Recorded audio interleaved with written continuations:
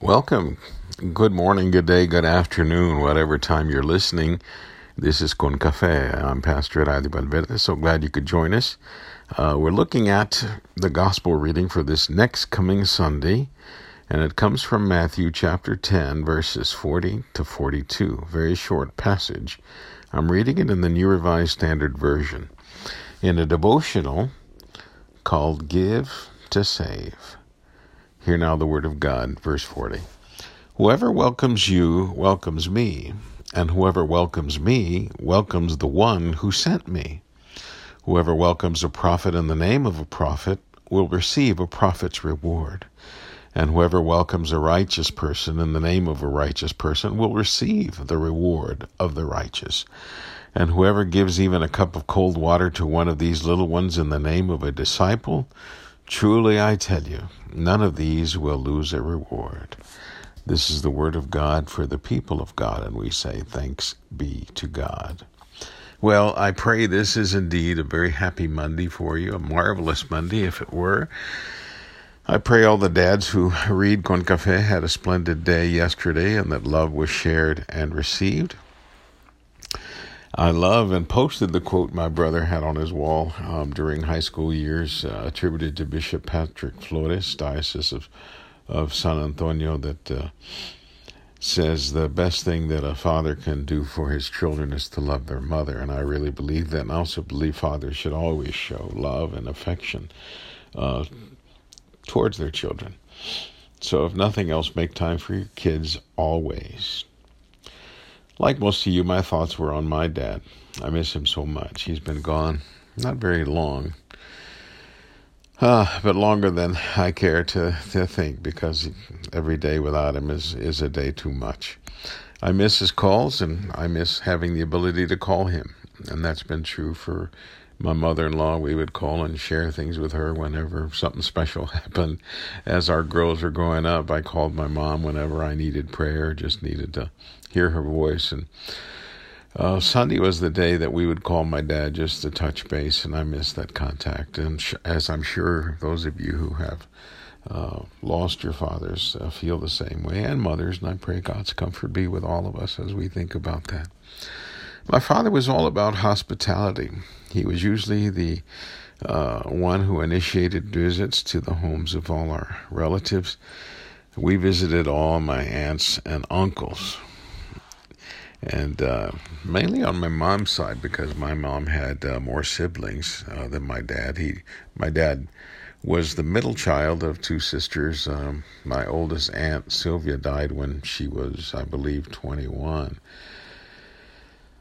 Or a little after 21, and my aunt, who is still living and lives in Chicago and sometimes in Kentucky, is the only sister left on my father's side.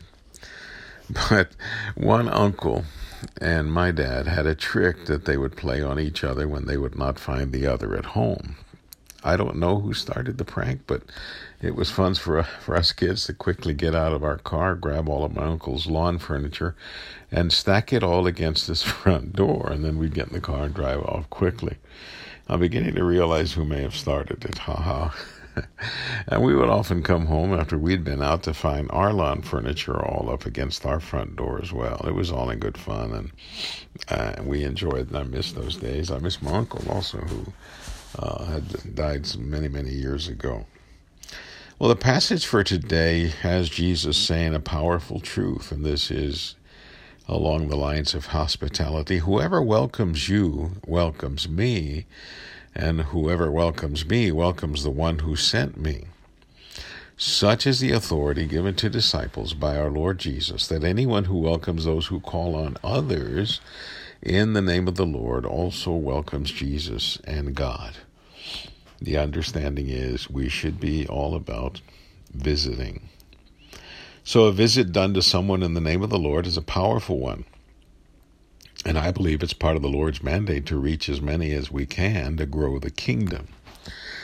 Now, I know this pandemic has really changed our thinking about visiting and who we let into our homes or who we're willing to go and see. And I pray for the day when that will change again, but I think slowly, since my childhood in the 50s through our daughter's childhood now, we've gone from being the people that were always outside the front yard, waving and visiting with one another and playing in the front yard. And we went from that front porch sort of people to a deck people. Let's put our deck in the back of our home and let's enjoy ourselves and have as much privacy as we can with our own family. And there's nothing wrong with that, but I think we've missed an important component of that. And then slowly but surely we went indoors. And again, a lot had to do with air conditioning.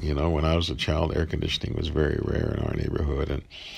And so it was better to be outside in the cool of the day, visiting and playing and, just chatting with one another. And then as air conditioning came along, that had a lot to do with it as well. So I believe it's also part of Jesus' mandate to use our words, our actions, and our affections in a way that demonstrates our love of God and our love for others. Anything less, and we have not fulfilled what we were called to share. Now, Jesus continues that those who welcome prophets in the prophet's name will be recompensed with a prophet's reward. We remember that a prophet, the word literally means mouthpiece. The prophet was God's mouthpiece, was a spokesperson for God, who spoke usually an unpopular but truthful word about what God expected, what was not getting. And more often than not, the prophet was called to let that truth be known to the king, because the king either had been led astray or he was leading the people astray himself and away from God. And Jesus said, and a prophet's reward is that which will be shared with those that welcome the prophet in the prophet's name. A prophet's reward, I believe, is that which is eternal and not of this world. We also remember that most prophets were rejected, ridiculed, beaten, and even killed. Yet we know the story of Elijah, who was rewarded with a trip to heaven without death on a chariot of fire. And many, many years, hundreds of years later, it was Elijah and Moses, both prophets, who showed up on that mountain of the Transfiguration to converse and be seen with Jesus. And that fulfilled a prophecy that we find in the very last book of the New Old Testament, which was Malachi, that said in the last days that he would send Moses and Elijah, and they came back in the Transfiguration. So then Jesus said, those who welcome a righteous person in the name of the righteous person will receive the reward of the righteous, which again is the eternal reward of life in the presence of God, a life without end. And a perfect setting with a perfect beginning gesture, well, of course it is, as Jesus said, whoever gives even a cup of cold water to one of these little ones in the name of a disciple, truly I tell you, none of these will lose their reward. My wife has told the story of a long walk she and her mother and siblings took from their home in La Jolla a long time ago, almost all the way to León City in the heat of summer, along the mostly unpaved military highway, which is an interesting highway. It runs almost the length of the border, to go and wish my father-in-law a happy birthday. He was working in Garciasville, which is a little outside of León City, and it was his birthday. And my mother-in-law did not drive, and so she said, come on, kids, we're going to take a walk. And off they went, you can imagine. But along the route, a kind old woman who was blind heard them coming and stopped them to offer them cool water and even boiled potatoes, which she had prepared. The stop provided them with a time of rest and refreshment, and they were able to complete their nearly 20-mile journey.